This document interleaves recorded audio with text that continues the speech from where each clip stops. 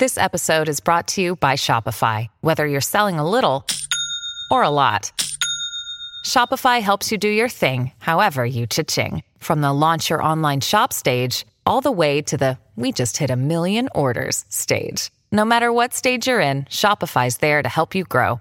Sign up for a $1 per month trial period at shopify.com/special offer, all lowercase. That's shopify.com/special offer.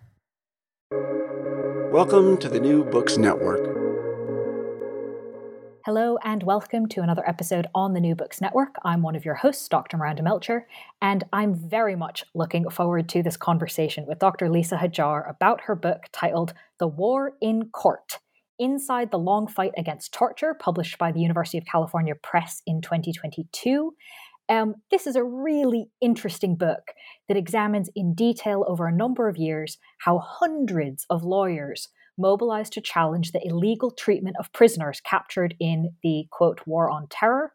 And in so doing, in contesting this illegal treatment, helped force the end to the US government's nasty policies, really, specifically the torture policies that were such a part of especially the early years of the war on terror. The book is many things. It's super legal and goes into amazing detail about the legal arguments and the particular laws and the intricacies between civilian and military courts. And I kept thinking as I was reading it that this really just should be a film. This would be such a good film.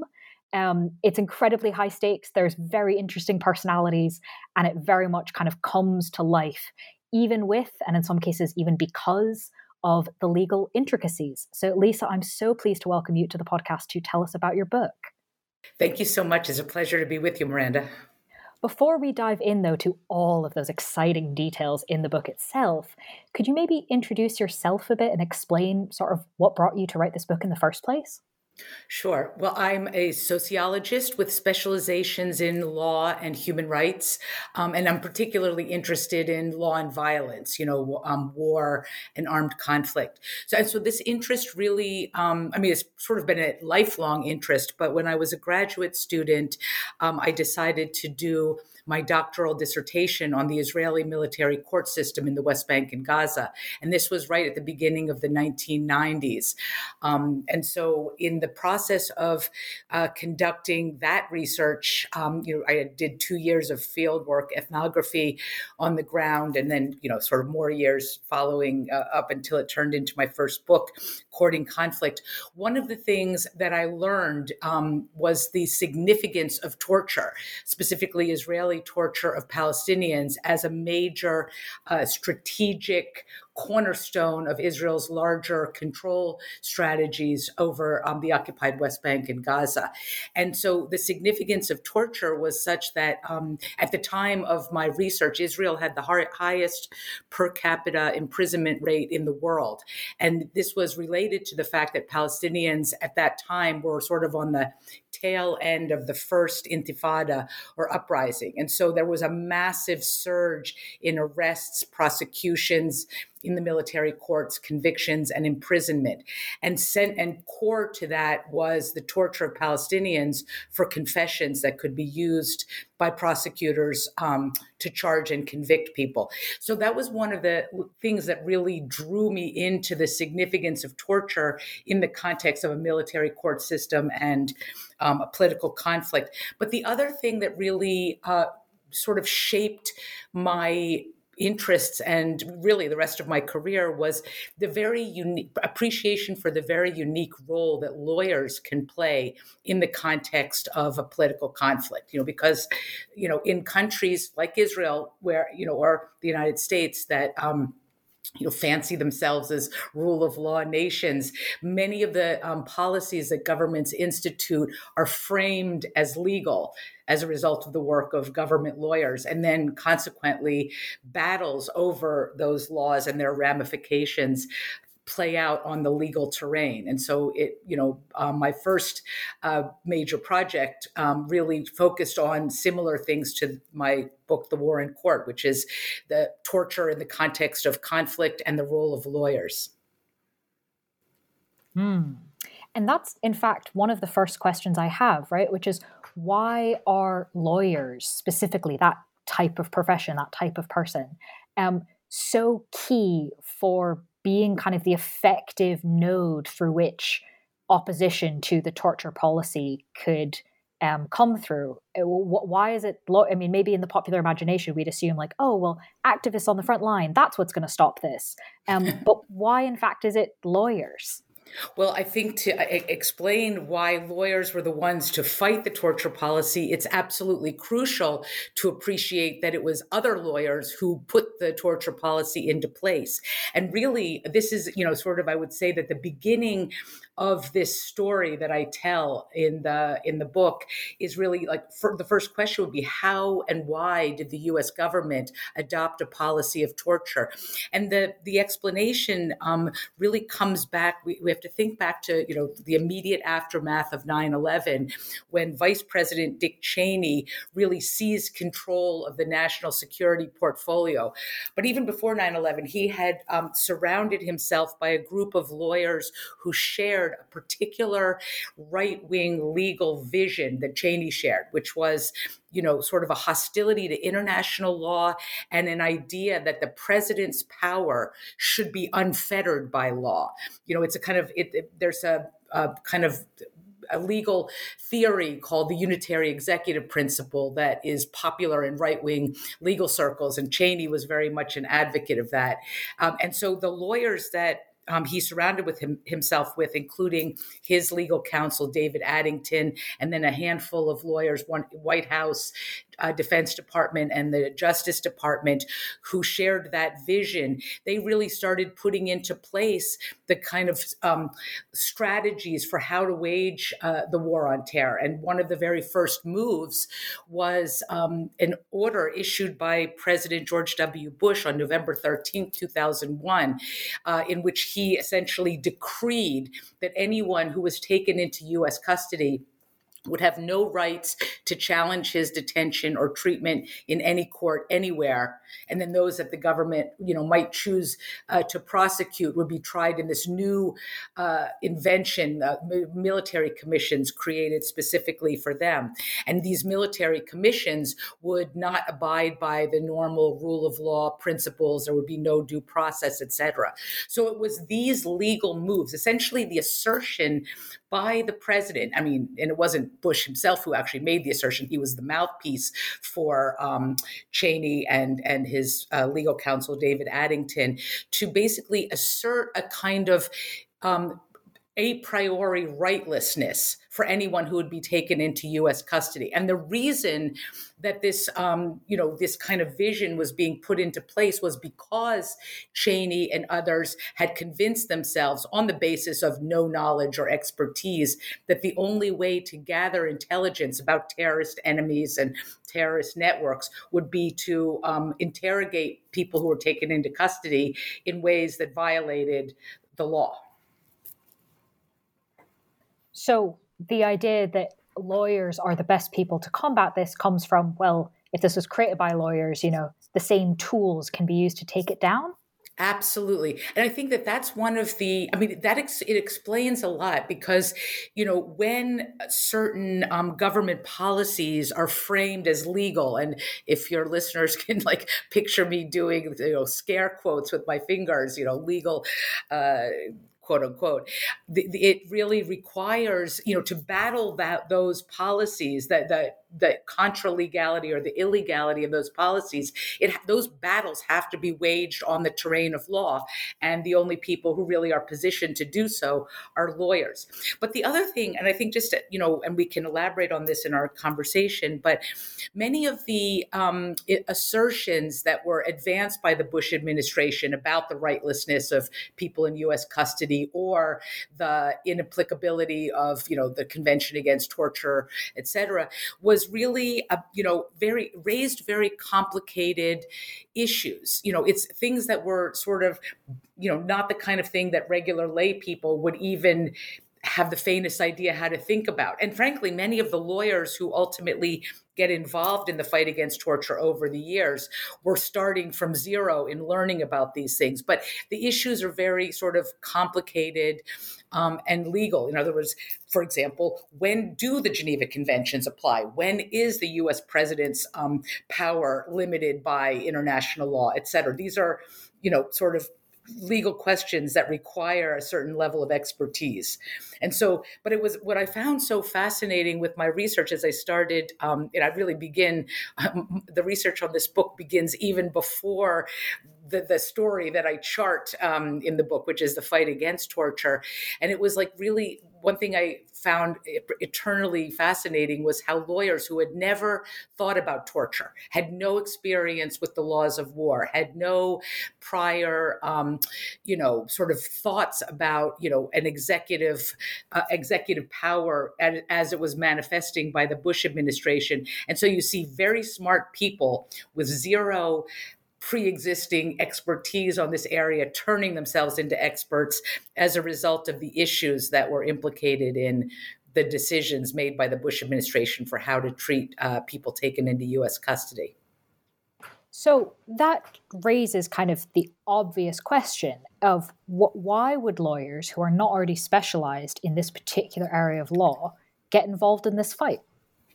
Right. Well, so then that's another. So really, where I start the story of the war in court. I mean, it's sort of like the origin story begins with just a handful of lawyers, and it comes back to when President Bush had announced on November 13th, 2001, his plans for the treatment of people taken into custody, and what he was really announcing was a complete departure from U.S. legal precedent. And so a lawyer, the late, great Michael Ratner, who was the president of the Center for Constitutional Rights, heard this order, read about this order, and was alarmed, and so he starts contacting other people. Are you alarmed? The president is basically like charting a course that, departs from hundreds of years of U.S. legal tradition.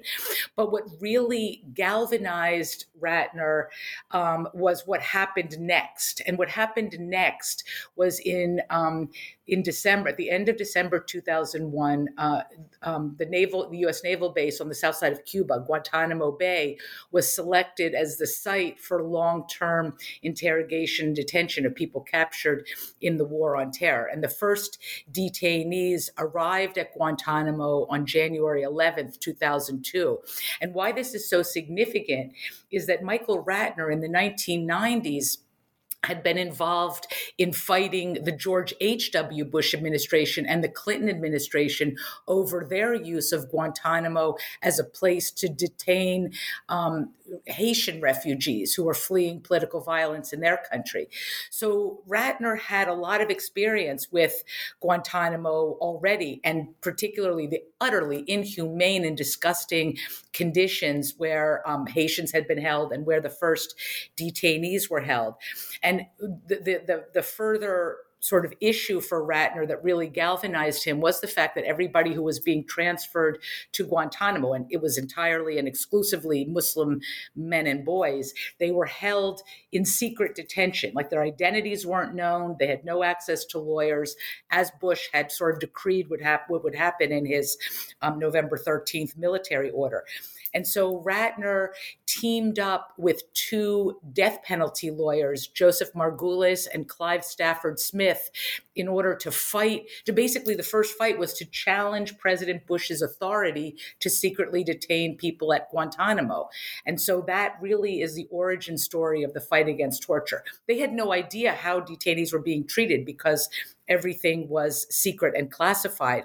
But they filed the first case against the government. And I sort of describe this case as the shot across the bow in what becomes eventually develops into a war in Court.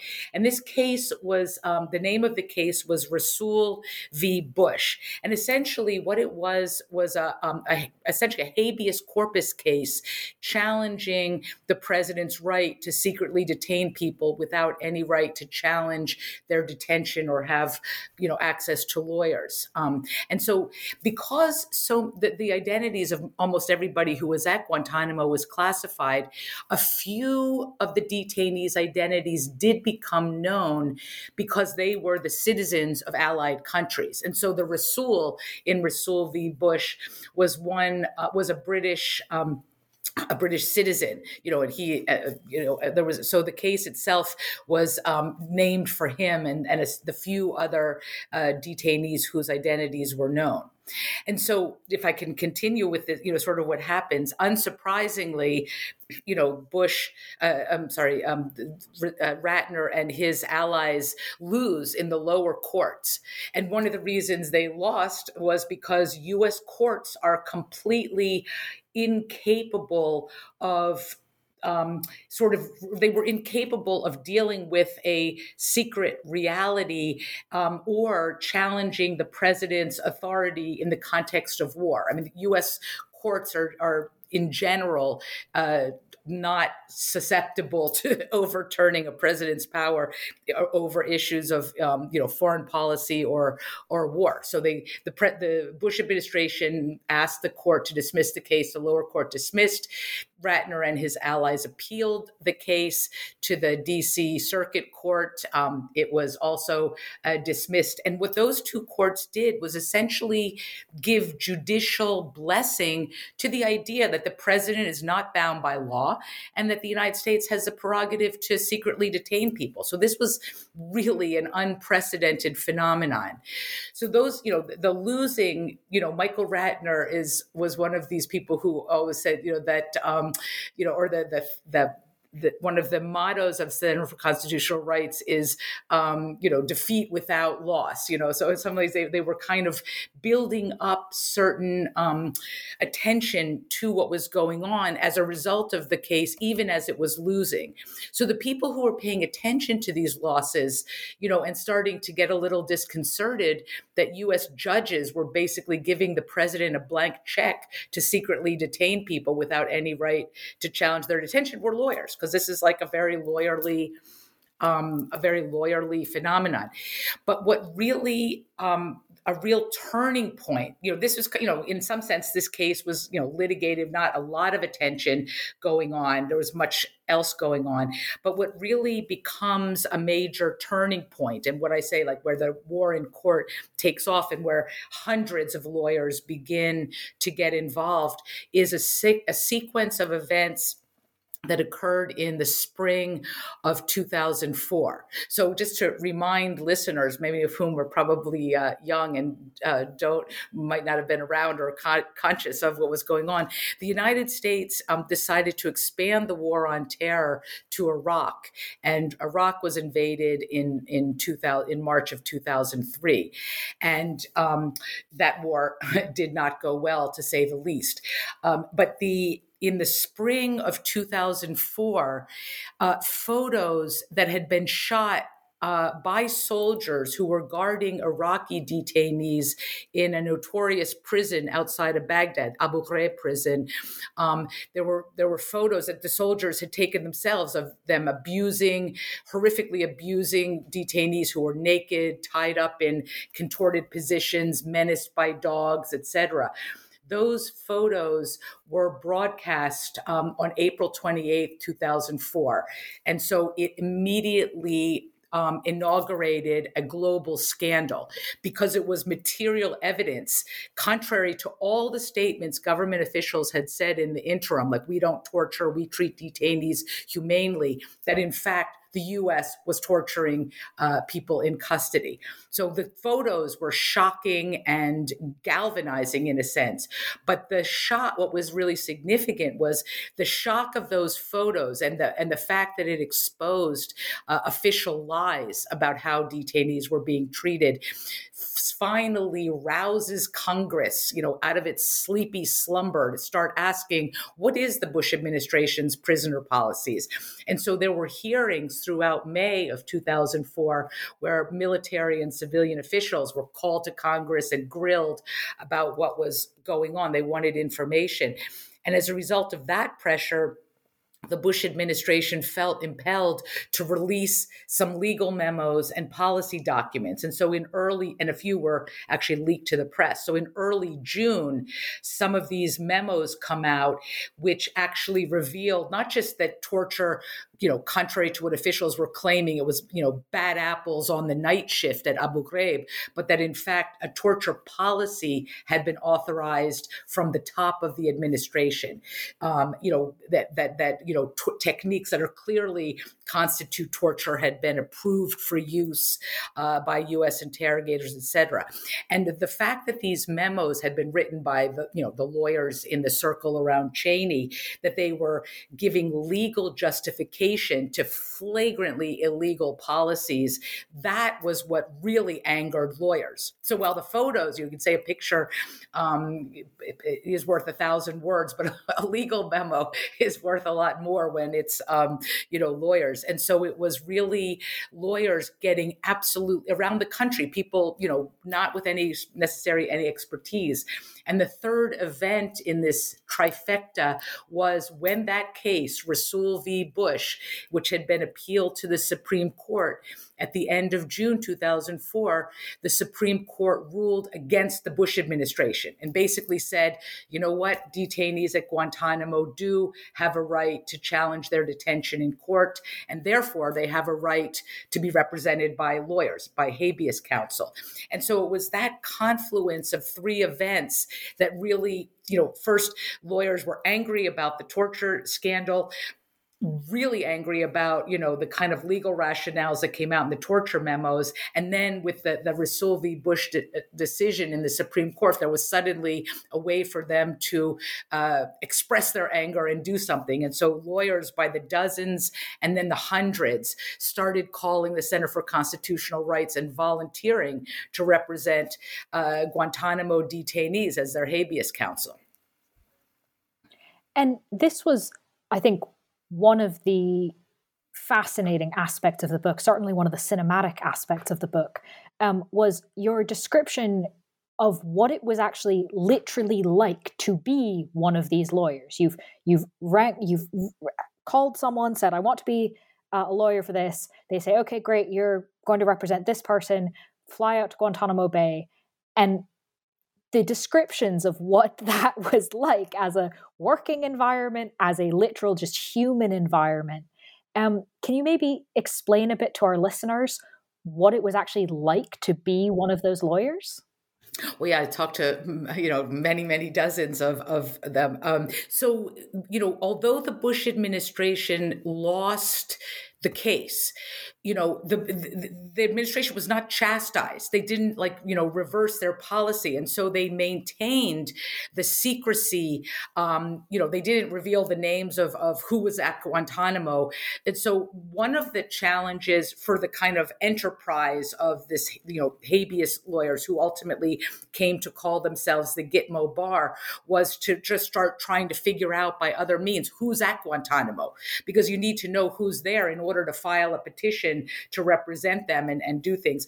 But, the Bush administration, had never wanted lawyers to be able to access detainees or to be able to access Guantanamo. And because, the administration lost the court, the administration still didn't back down. Rather, it imposed all kinds of restrictions on lawyers. For example, in order to go and represent a detainee, lawyers had to sign a protective order, which basically promised on the penalty of criminal prosecution that they would never reveal anything that they learned at Guantanamo, whether from their clients or from anyone else. So in a sense, lawyers were, started going. The first lawyer went to Guantanamo in August of 2004, and then others started going in the weeks and months afterwards. And so they were basically going in and they were the first people who were not interrogators or guards, who were meeting people who'd been in U.S. custody for years, who'd been tortured, abused, really had the most dehumanizing conditions. So they were learning a secret because they had this kind of access. But it was that very goal of keeping secret that which was going on at Guantanamo that made lawyers the, sort of the unwilling keepers of, secrets about government crimes and malfeasance. And so just in terms of what it was like to go to Guantanamo, I mean, I think that lawyers had varying kinds of experiences, but to go and meet somebody for the first time, someone who has been held for years, many of them didn't speak English, so lawyers would have to bring translators, to speak whatever language the detainees spoke. But these are people who were, if you imagine, like, had they been held for years, no one had sort of seen them. They didn't even know, of course, the prisoners had no information about what was happening until, perhaps like lawyers start showing up on the scene and saying, hi, I'm your lawyer. Your father signed the next friend authorization. And so even just like building trust with people, coming in as Americans, when their guards and their torturers were also Americans, was, I think quite challenging. But it was also just, the sense that these are lawyers, and many of them, I mean, we're talking, some of them were corporate lawyers, Republicans, really across the spectrum of the legal profession. And they were not used to being, sort of the enemy of the state, but they were treated like, dangerous or treasonous, actors on the scene because of the fact that the administration absolutely resented their presence and the work that they were trying to do. And so a lot of lawyers described to me just sort of the dissonance between, sort of their perspective and, what most lawyers would say, or the common theme among those lawyers doing this kind of work, was they were there to defend the rule of law. They were there to defend the rule of law and to be harassed and harangued and menaced with protective orders for doing something that they were literally trained to do. And that was in principle, the basis of the entire, U.S. legal tradition, was very jarring. It's really a lot of experiences that lawyers described was really having struggles with their own identities, over like, who am I in this context where, I am fighting my government over issues that I never thought would happen. So it was a very profound effects. And also just to say that Guantanamo is not the most inviting environment. And so, lawyers who were down there, they're working, sort of meeting their clients in rooms that were the same rooms that the detainees had been tortured in. They were, the same rooms were multi-purposed for lawyer-client meetings. So one can imagine, the kind of effects on somebody who's being brought back into the same room, or a room identical to that where he'd been tortured. And now he's meeting someone he's never met before who's saying, I'm your lawyer, you can trust me. So it was a very, I think it was a very difficult and challenging, but also, sort of life-changing experience for so many lawyers who got involved. Mm. And what happened with these habeas cases that they were then able to take forward? How did this impact the war against the torture policy? Well, they started filing. So one of the things, just to say about how, what the government's response was to the filing of habeas petitions, just to maybe dial it back and go a little deeper into the weeds, right after, days after the Supreme Court issued its Rasool v. Bush decision, essentially opening up Guantanamo to lawyers, because the Supreme Court had said lawyers have a right, or detainees, have a right to, have to challenge their detention. So what the Pentagon did was, in order to subvert the ability of detainees to have those kind of hearings in federal courts, the Pentagon created something called combatant status review tribunals. And these review tribunals were basically authorized to look at whatever government evidence, there was to justify continuing detention of these detainees. It could have been hearsay evidence, or, statements from whoever had captured or, had contact with the person in Afghanistan or elsewhere first, tortured statements by other people. And so in the span of 6 months, the combatant status review tribunals basically ran through the entire detainee population of Guantanamo, which was over 600. And almost all of of them in these kind of kangaroo courts were found to be legitimately detained.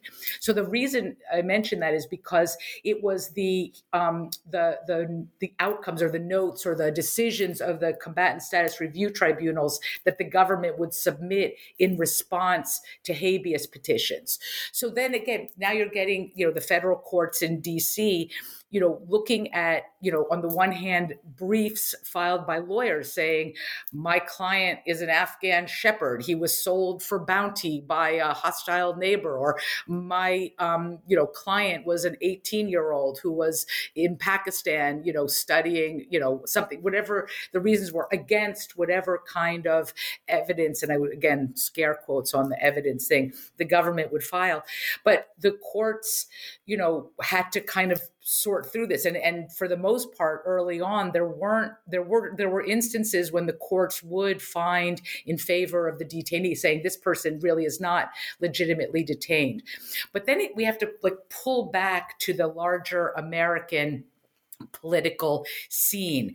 The DC the DC court, the lowest court, was the one where the cases were first filed. But the DC Circuit Court was for example, if either party, the government or the habeas lawyers, lost, they could appeal to the DC Circuit Court. And the DC Circuit Court is notoriously right-wing.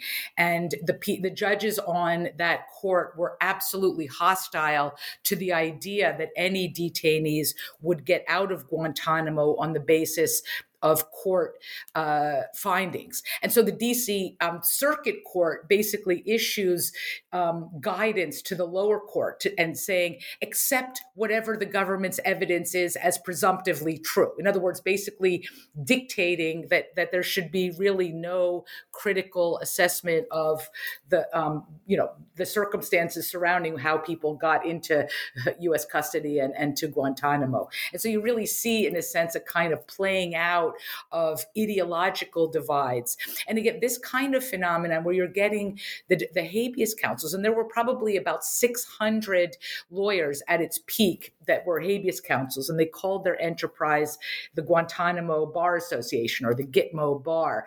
And as I said, they came from every corner of the profession, political, ideological, and seeing lawyers, Republican lawyers who'd had previous government, work experience, seeing the courts dealing in these kind of ways with the most shoddy evidence, et cetera. Like, it just further, agitated the lawyers. And so I think in some sense, frustration was one of the real engines driving the Gitmo Bar in its work.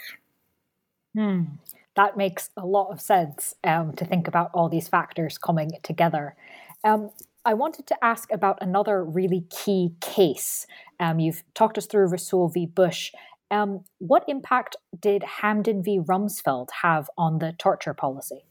Okay, so there was, alongside, the vast majority of detainees were never even slated for prosecution in these new military commissions that were invented by Bush in his November 13th, 2001 order. Most of them were just held. I mean, that was the idea, was that the United States could just take suspected terrorists or militants out of the world and keep them sort of permanently under U.S. control.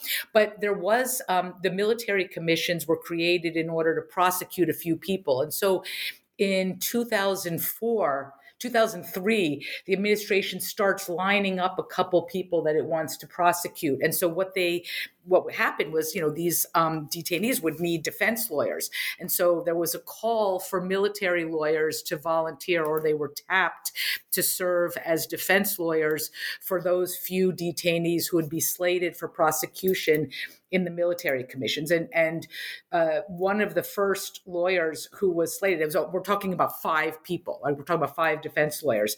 One of them was Lieutenant Commander Charles Swift. And so he and his colleague, Lieutenant Commander Philip Sundell, they were like sort of working, preparing for their job as defense lawyers even before they had clients. And so they started looking at the rules, governing the military commissions. And again, they're lawyers, although I think the Bush administration assumed that soldiers would just yes, sir, their orders.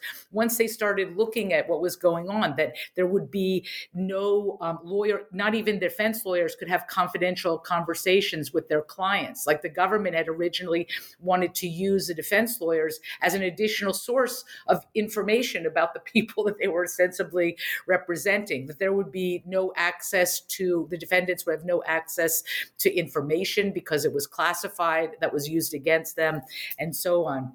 And so these lawyers, it was, I think, a real shocker for the Bush administration because they had drank their own Kool-Aid that soldiers are, right wing. This is a right wing administration. Right wing soldiers are going to basically go along with the program. But it was, what was surprising was that these lawyers basically put their ethics as lawyers and also their principles as soldiers assigned to defend the Constitution to work fighting the administration. So Charlie Swift, Lieutenant Commander Charlie Swift, his client was a Yemeni named Salim Hamdan. And Salim Hamdan was by no stretch of anyone's imagination some big terrorist. He had been a driver for Osama bin Laden, the leader of Al-Qaeda, in the late 1990s. And he was captured very early on after the invasion of Afghanistan. But the Bush administration picked him because of the fact that under torture, he had apparently or allegedly agreed to plead guilty. And the Pentagon wanted a couple of quick plea bargained convictions in order to try and sell the legitimacy of the military commissions to the world. So when Charlie Swift met Salim Hamdan for the first time in January 2005, and he found out that his client did not, in fact, want to plead guilty. What was he guilty of? And so Charlie Swift basically decided that he was going to fight, that the military commissions were unlawful, they were unconstitutional, they violated military law, the military laws that govern, all four branches of the military. So Charlie Swift teamed up. Neil Katyal, who's a Georgetown University law professor with an expertise in national security and constitutional law. Katyal had volunteered his services back in the summer of 2003. And so he and Swift had been working together, and they decided to challenge the legality of the military commissions. So Swift filed a case basically suing Secretary of Defense Donald Rumsfeld. And so that's why the case was called Hamdan v. Rumsfeld. So that case was challenging the legality of the military commissions, but it was also challenging one of the core decisions of the Bush administration, which had been to decree the inapplicability of the Geneva Conventions. And the Geneva Conventions are, the laws of war, and they have universal applicability. But the Bush administration, Cheney and the lawyers around him had decided if the president doesn't like the Geneva Conventions, he could decide not to abide by them. So part of the case, Hamdan v. Rumsfeld, was really challenging the U.S. government's failure to abide by the Geneva Conventions, which are federal law, because they're incorporated into U.S. law. So like Rasool v. Bush, the Hamdan v. Rumsfeld case it won in the lowest court. In the first court in the D.C. court, the judge basically said, in fact, Hamdan cannot be prosecuted in the military commissions because he has not yet been determined to be an unlawful enemy combatant. And that was actually prior to the Rasool decision. But once the Rasool decision comes out, the Hamdan v. Rumsfeld case changes. And by the time that case got to the Supreme Court issued its Hamdan v. Rumsfeld ruling in June of 2006. And in my opinion, that was the game changer, because not only did the Supreme Court cancel the military commissions because they've been established by presidential fiat in this, military order, and that in and of the president does not have the authority, constitutional authority, to create a new legal system. But the more significant finding of the Supreme Court in Hamdan v. Rumsfeld was that, in fact, common Article 3 of the Geneva Conventions, which means it's common to the four 1949 Geneva Conventions, applies to all all people in U.S. custody captured in the war. And Common Article 3 prohibits and criminalizes torture, cruel treatment, and outrages on human dignity. And so that what completely shattered the, foundation of the Bush administration's prisoner policies, including, torture, kidnapping, forced disappearance, and all of those things that were particularly characteristic of the CIA, which was running its own separate torture and kidnapping and forced disappearance program. And so as a result of the Hamdan v. Rumsfeld decision, which President Bush, took to the podium of a White House press conference in September, berating the Supreme Court for, infringing upon his executive authority, but he couldn't necessarily defy the court's finding that Common Article 3 applies. And so he announced, for the first time at that press conference on September 6th, 2006, Bush acknowledged publicly the existence of this separate from the military CIA program. They called it the Rendition, Detention, and Interrogation, or RDI program. He announced that it existed, that it was great, that it had kept Americans safe, but that because of the Supreme Court's decision, they couldn't keep running the CIA couldn't keep running these secret prisons in other countries. And so 14 detainees who'd been, disappeared and tortured for years in CIA custody were then transferred to Guantanamo in September of 2006, where I would say all but one of them remains. But the other thing, and we again have to think about how politics, and ideologies in the United States play out.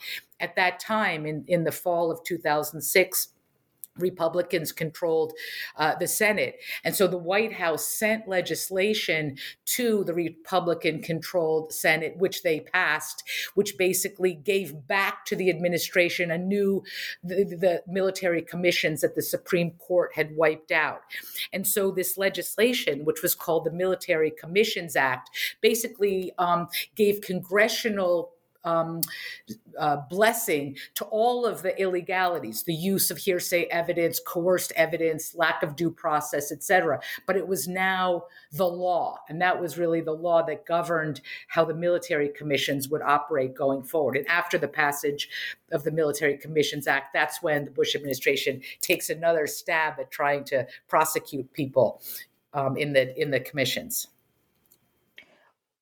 And before we move on to the legacy of this after the Bush administration, do you want to just tell us kind of how that goes?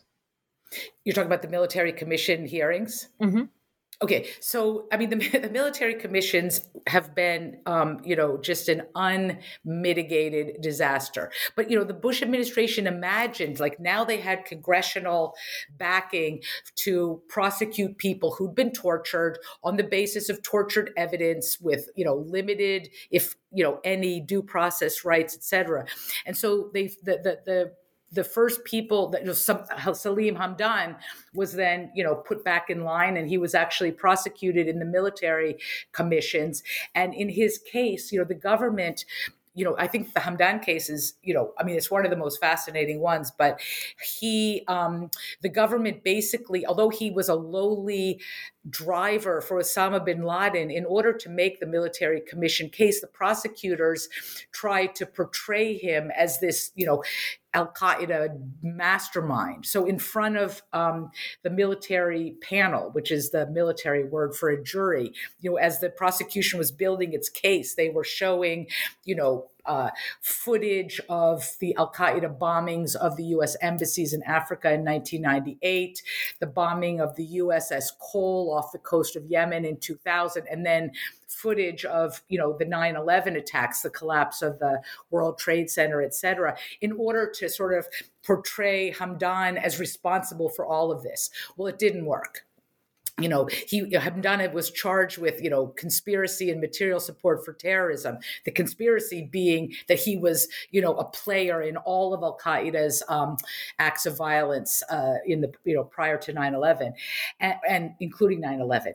the panel came back and they acquitted him of everything except material support for terrorism, and they sentenced him to 6 years, but they gave him credit for time served, which meant that he would be qualified to be released 5 months after his conviction. And in fact, that's actually what happened. He was repatriated to Yemen 5 months after his conviction. But then by 2006-07, Rumsfeld was out. He was released from duty in November of 2006. And so the new Secretary of Defense was Robert Gates. And he was so agitated that Hamdan had gotten credit for time served that he eliminated that possibility.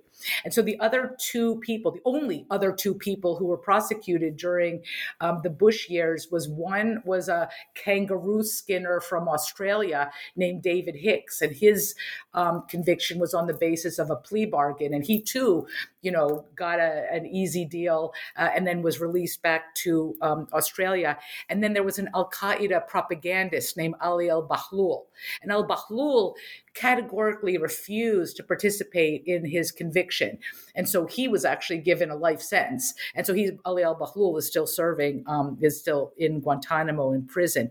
But, for all of the hype, et cetera, you get a kangaroo skinner, a propagandist, and a driver. That was the full range of, quote unquote, achievements of the military commissions during Bush's years. But the jewel in the crown, the main reason that the White House had wanted Congress to reauthorize the military commissions was for some of these people who'd been in CIA custody for years and were then transferred to Guantanamo, including Khalid Sheikh Mohammed, who was the alleged mastermind of the 9/11 attacks.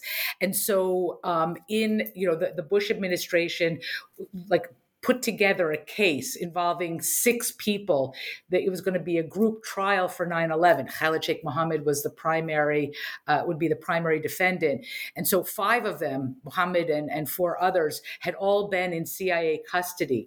But the 6th person that was lined up to be a defendant in the 9/11 case was a guy named Mohammed al-Qahtani. And he'd never been in CIA custody. He'd only been, in custody at Guantanamo. And he was, the FBI had come to some suspicion that maybe he was the so-called the missing 20th hijacker, that he had been, attempted to be, so it's not clear whether or not he was the missing hijacker, but that's how he was being set up. But the problem, and al-Qahtani's case is also very interesting. It was, Rumsfeld, when Guantanamo got going, and after the Bush administration had authorized the CIA to use a whole menu of torture techniques, the White House had passed those techniques on to the Pentagon. And just to say that there's one difference, the CIA is a civilian agency. They're not bound by the laws of war. The Pentagon is. But the Pentagon basically adapted the CIA torture techniques for Guantanamo, and detainee 0 was Mohammed al-Qahtani. Because as soon as Rumsfeld learned that somebody in military custody at Guantanamo was, kind of like a high-value detainee that the CIA had, they unleashed the full panoply of torture techniques. Military interrogators did that to al-Qahtani. So fast forward to 2007, when al-Qahtani is charged for the 9/11 case, the woman who was the convening authority for the military commissions, a woman named Susan Crawford, who was an acolyte of Cheney. But she looked things over and she basically said, al-Qahtani cannot be prosecuted because we tortured him. And that really illustrates the difference between, the kind of potential accountability for military torture versus the absolute unaccountability for CIA torture. So al-Qahtani was sort of taken off the list, and the 9/11 case was going to move forward. And so the Bush administration was fantasizing, these guys were arraigned in June of 2008. The fantasy was that they could be tried, prosecuted, convicted, guilty verdicts, death sentences, if they could be executed by the time Bush left office in January of 2009. But what happened in that case was that by December of 2008, the 5 defendants basically contacted the commission and said that they had an offer to make. And the offer that they wanted to make was that they would all agree to plead guilty on the condition that they go directly to execution.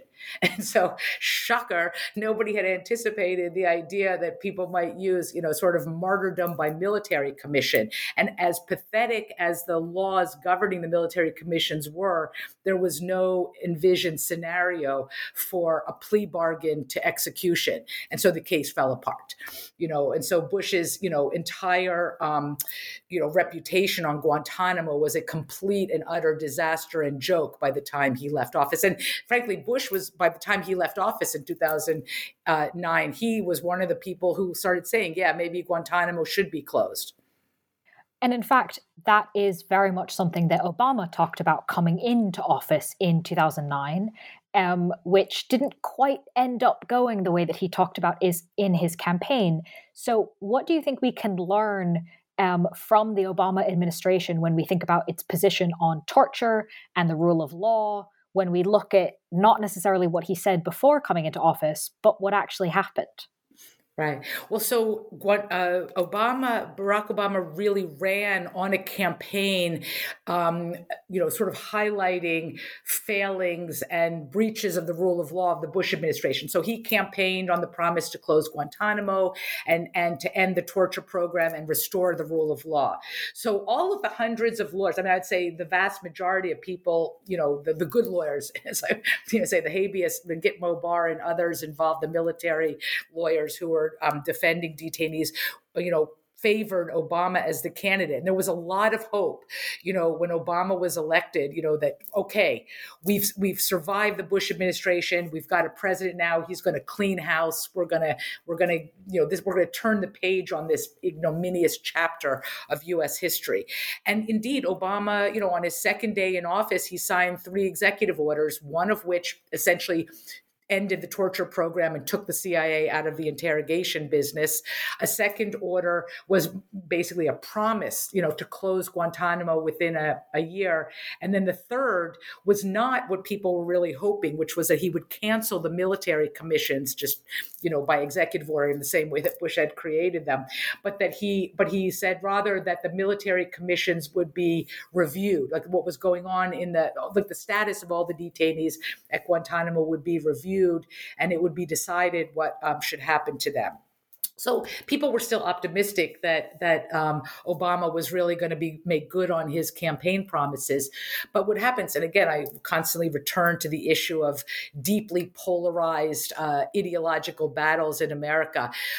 Dick Cheney comes immediately out of retirement, when to sort of combat the new president over his criticism of the Bush administration's policies, Obama's decision to end torture techniques, which of course were not called torture techniques, even by Obama. They were euphemized as enhanced interrogation techniques, et cetera. So Cheney is out there railing on Fox News and other platforms that Obama is soft on terrorism and he's disposing of tactics that worked and kept Americans safe, et cetera, completely unmoored from any reality.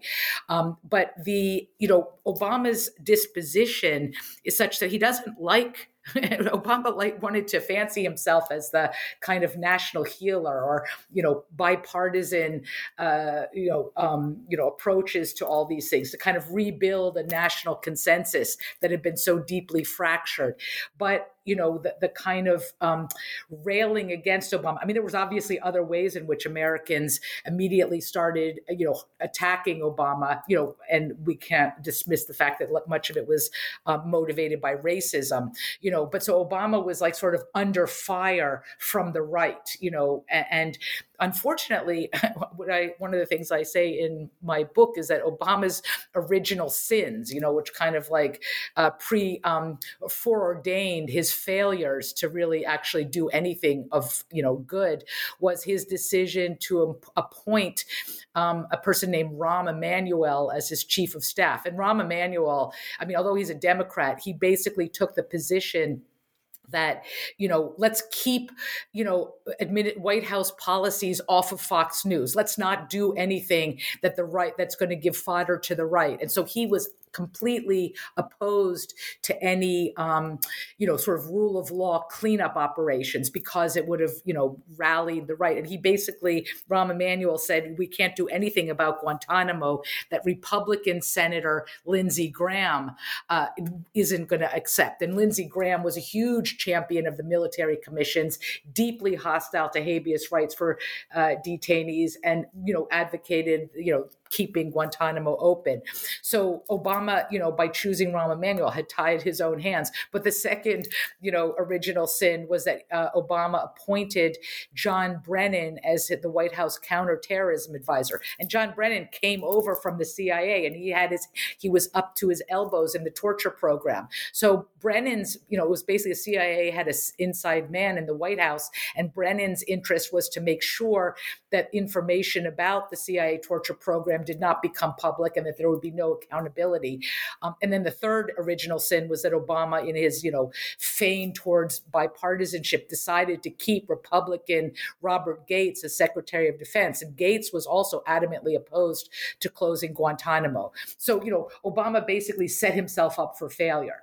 But the real, I think the major lesson, one that will go down through the ages, is a bigger one about, what happens when a president, in this case, the Bush and his administration, assert a broadly expanded interpretation of executive power, the rights of the president.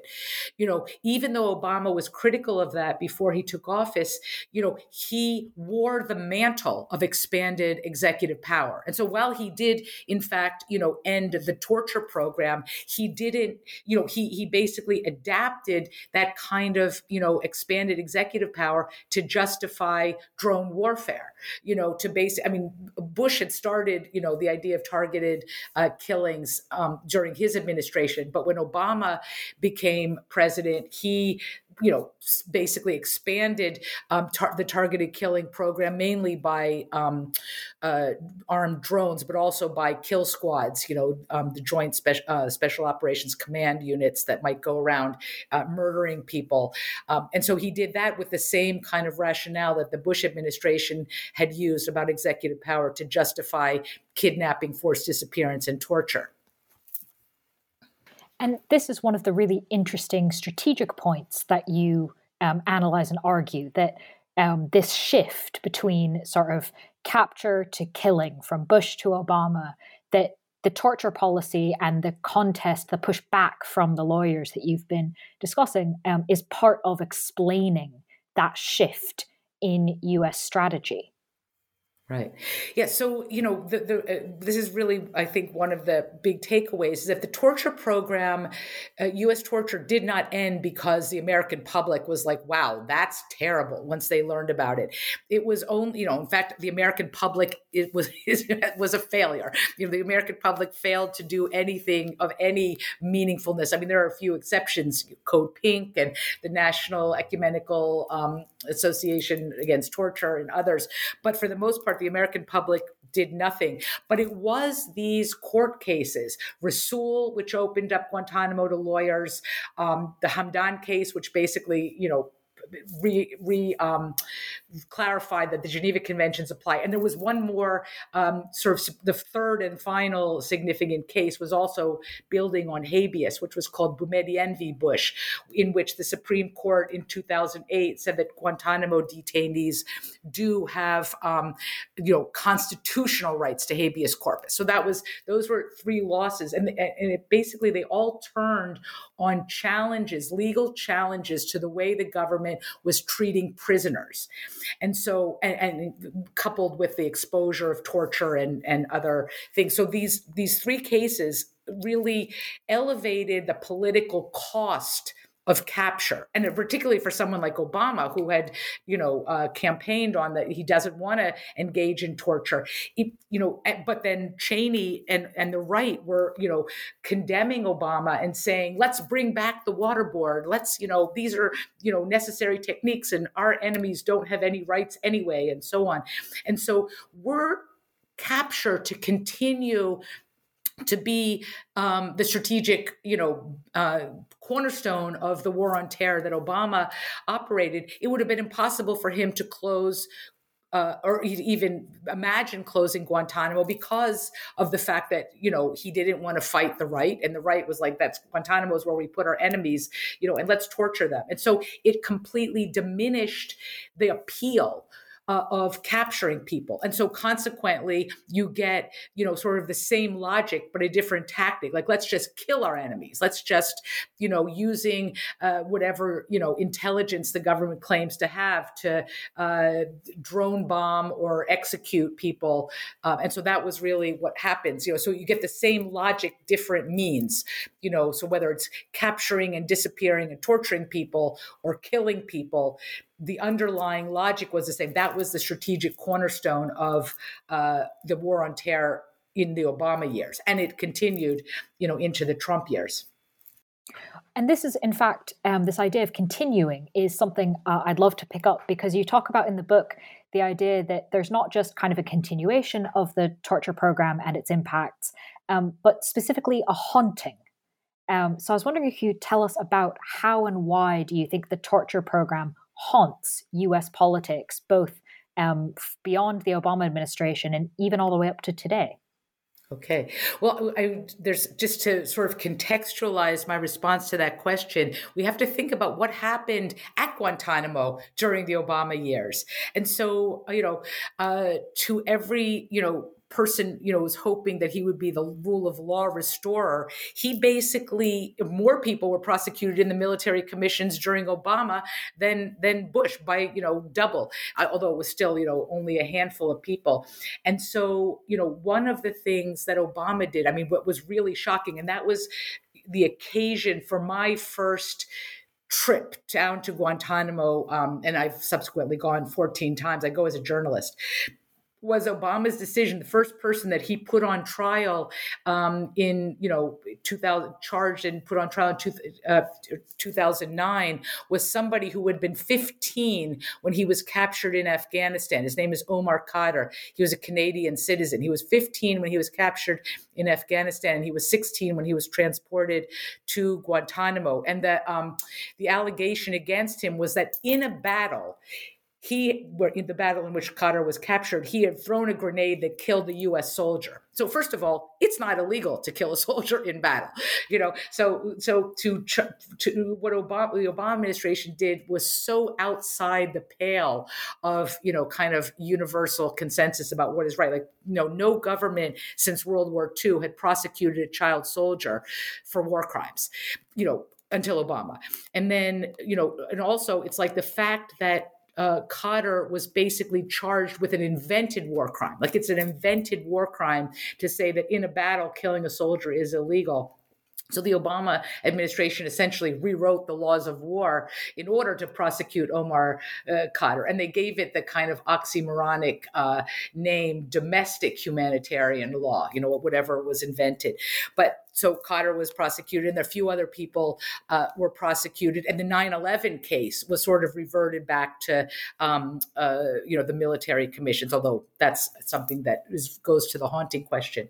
But so the Obama administration essentially put on the mantle that the Bush administration had wove and wore it better. Who wears it better? The Obama administration did, But ultimately, what happened was that of all the cases that actually reached conviction in the military commission, and we're talking about, you could count them on two hands with fingers left over. But once those cases eventually got to appeal in the federal courts, the invented war crimes were, for the most part, thrown out. The only conviction that held was the conviction against Ali al-Bahlul for a conspiracy. So that's one part of the haunting, is that, we have this legacy of a complete legal failure, that two administrations had sought to, had put their names on, one Democrat, one Republican.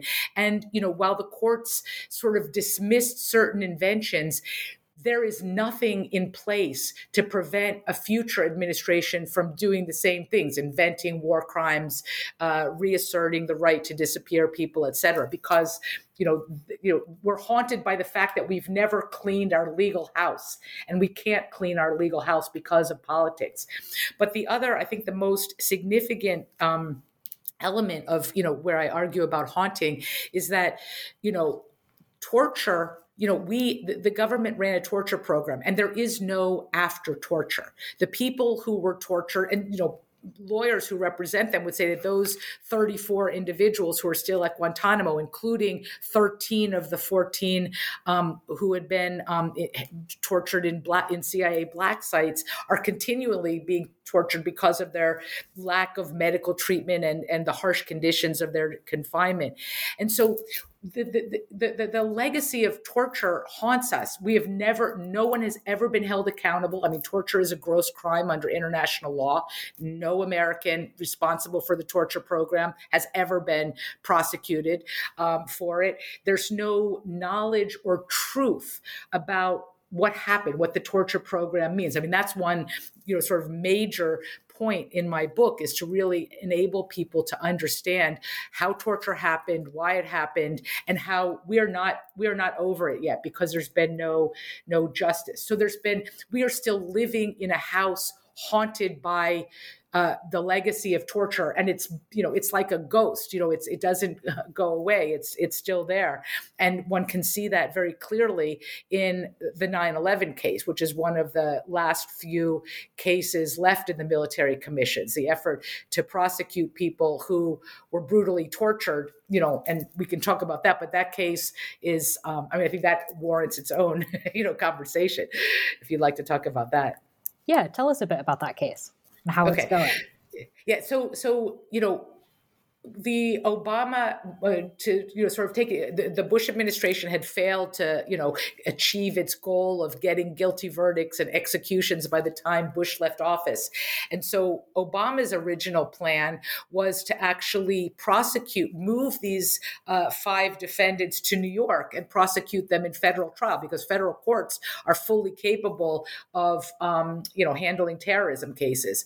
But right-wing hysteria explodes. The Obama administration does what it does. Rahm Emanuel, basically sabotages the plan. And so then the 9/11 5 were rearranged in 2011, and that their case began in 2012. So there's 5 defendants. All 5 of them had spent years being brutally tortured by the CIA. They're all facing the death penalty.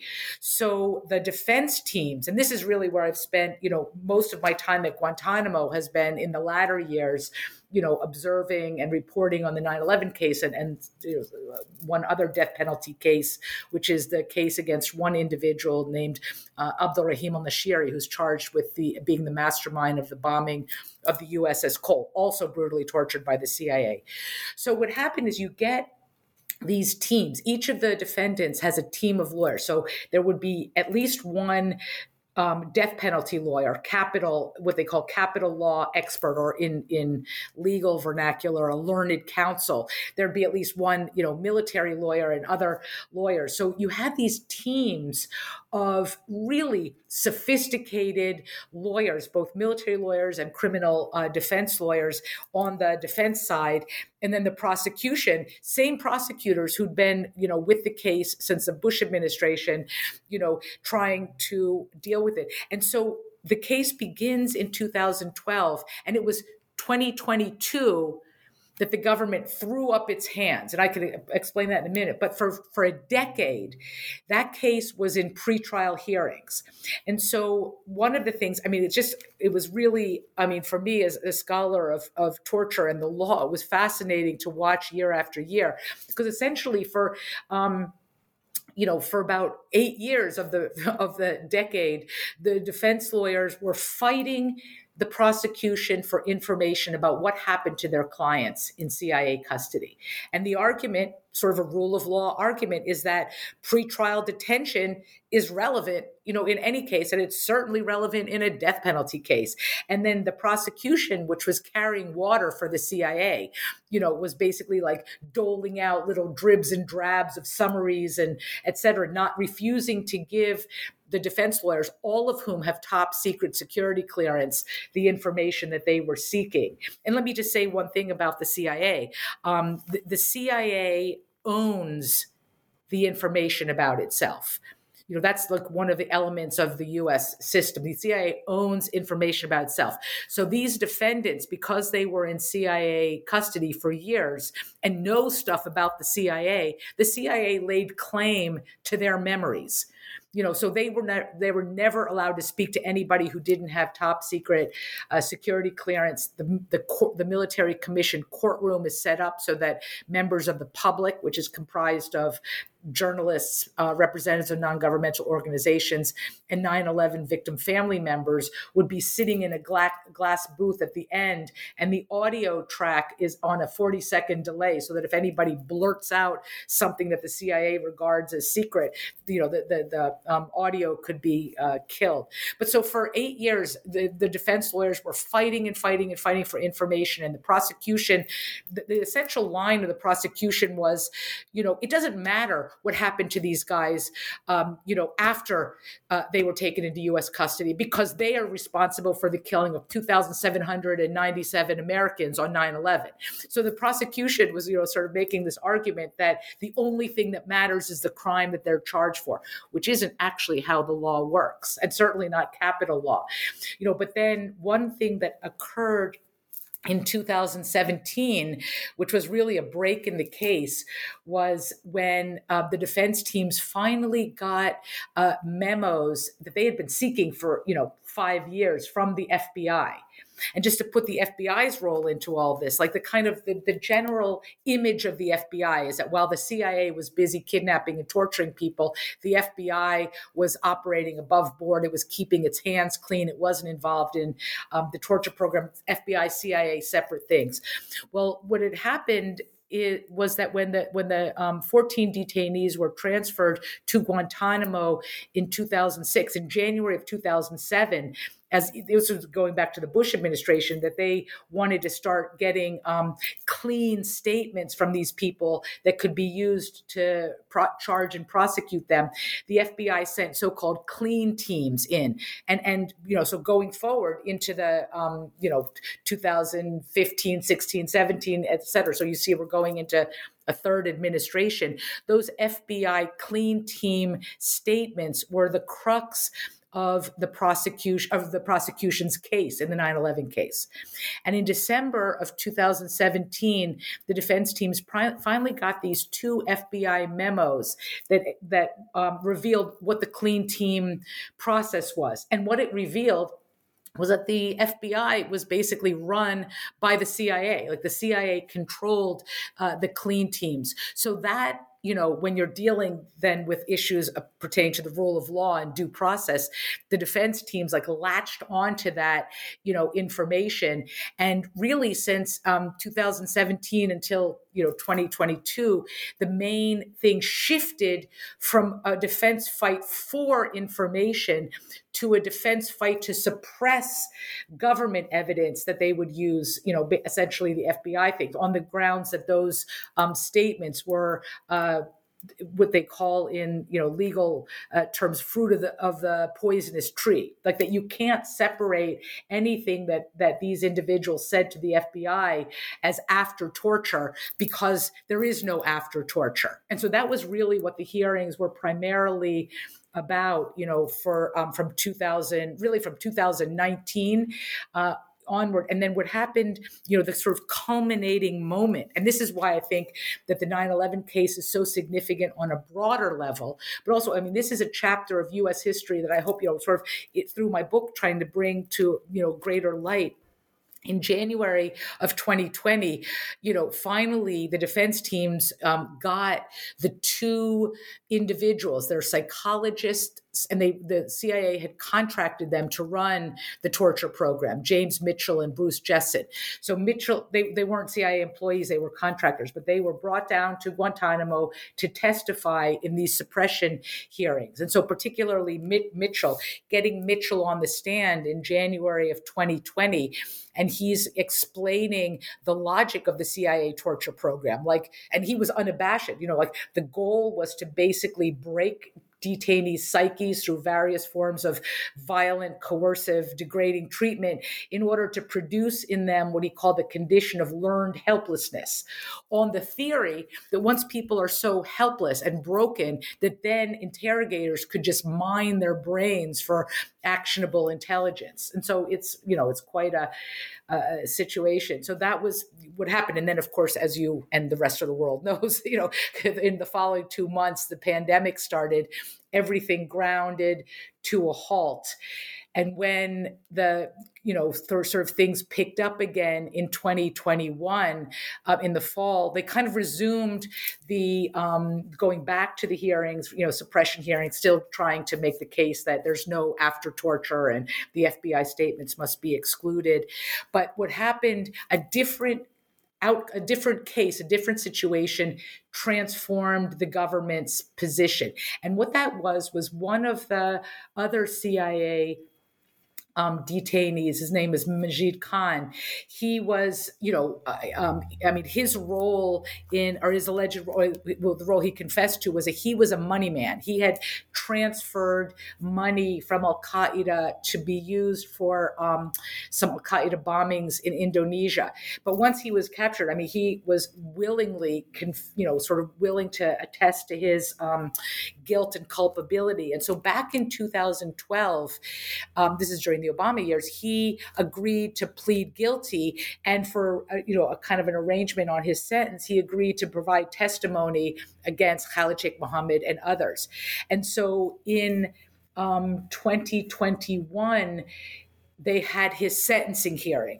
And so when there's a Majid Khan sentencing hearing, so even when there's a plea bargain, there's kind of a Potemkin-like scenario that happens, like that a military jury or panel is brought in. They don't know what the terms of the plea bargain are. And they're basically, the prosecution and the defense can, make the case, this person should be convicted for 50 years. This person should be given a very light sentence because of mitigating circumstances, whatever it might be, and then what the outcome of that is whichever sentence is lower, the plea bargained agreement or whatever the panel comes up with, that would be the sentence. That's how the military commissions work. So in Majid Khan's sentencing hearing, for the first time, someone who had been in CIA custody was allowed to testify publicly. And so he basically acknowledged, the errors he had made. He apologized for, the role he had played in the harming and death of people. But then he proceeded to explain in great detail what had happened to him in CIA custody, including the fact that even as the more willing he was to cooperate, it didn't have any effect on the people who were torturing him in the black sites. He was raped repeatedly. He was, abused in sort of unspeakable ways, but he actually spoke those ways.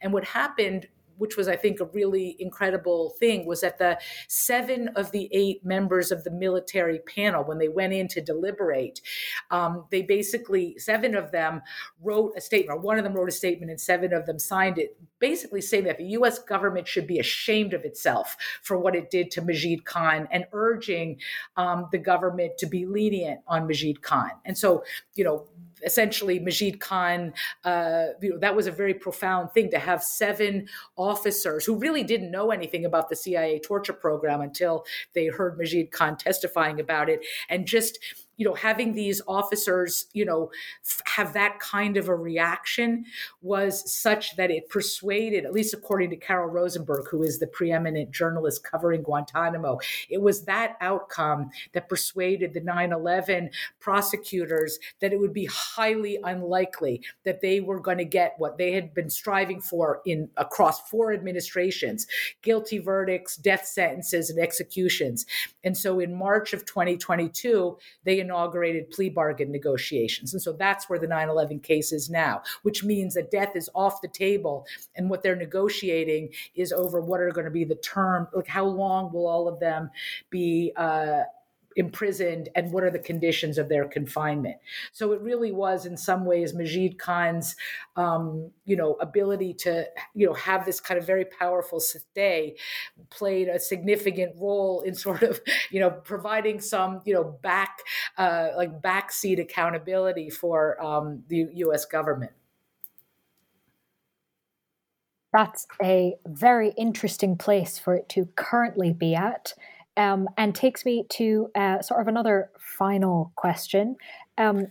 This book and your discussion of it today started off with some kind of key lawyers, right, who rallied around this and eventually sort of got enough of the word out through some of these key cases that, as you said, dozens and then hundreds of lawyers volunteered themselves for this fight in the courts. What are some of the ones... What are they doing now? The 9/11 lawyers, most of them are still on the job. 2 have left the case, but, these are lawyers who have been at it. So, but, most of the people who, there's only 34 people left at Guantanamo. 20 of them are cleared for release, but have yet to be released. There's a couple of so-called forever prisoners, that will never be charged or released. So anybody who's representing those people, including the ones that are still on trial, remain active. But I think a lot of them, it's sort of like their roles are over. They demobilized from this war in court. But one thing I can say, like the ramifications, although they're unsatisfying, we haven't really come to terms with this, is that this whole 2 decades phenomenon of, battles over law has actually transformed to some extent law school curricula. It has, there's, many law schools that never had any kind of, presence around national security law or military law or human rights or humanitarian law. We're seeing a lot of, that's one of the perhaps, unanticipated benefits of all this is that it's, elevated and expanded the bodies of law that people who want to call themselves lawyers need to know about. I think that this will be, in terms of what most of them are doing, I think a lot of them have gone back to their own practices and stuff, but it is, something that will, people will, this defined their existence for years or even a decade. And I'm sure that at least in their teaching and other things that will, it becomes an issue. But I think that, like, for example, the Center for Constitutional Rights has remained on the forefront of fighting, not only issues emanating out of the war on terror, but other kinds of issues. But I do think it's, this is the one thing I really hope that my book, because I tell these are complicated legal issues, but I tell them in ways that kind of, sort of humanize and give color to the various actors and the dramas, et cetera, that are going on, that people will, appreciate, even if it was, a kind of circumscribed period of time for lawyers to be engaged in the war in court, that it was the sum is greater than its parts, the impact of this kind of mobilization really around the principle of defending the rule of law and demanding due process rights is something, it's one chapter where the larger chapter of U.S. history, which is still not over, is very dark. This is one glimmer of light. That's a very lovely place to have a glimmer of light to end on. So that leaves only my final question, which is, obviously, this book has been a long process to write. As you said, 14 trips to Guantanamo, for one, and something that is very much a part of your research and work for even longer than the book itself. So it seems kind of both odd and also kind of exciting for me to ask, is there anything you might be working on or look to work on next? You can give us a sneak preview of? Well, yeah. One thing I would say, like, whenever, like, I'll keep on going to Guantanamo, so for example, whenever there is a plea bargain in the 9/11 case, if that comes to pass, I will be there for the sentencing hearing to report on that, just because that's going to be fascinating. But when I got the hard copy of my book last summer in August. If the press had sent me it, and I sat down and I read it from cover to cover. I mean, obviously I've been working on this book for years, but like reading it from cover to cover, by the time I got to the end, it took me 2 days. I was like, boy, I am tired. Like that was a lot of work. And so my immediate thought was like, oh, I never want to write another book again.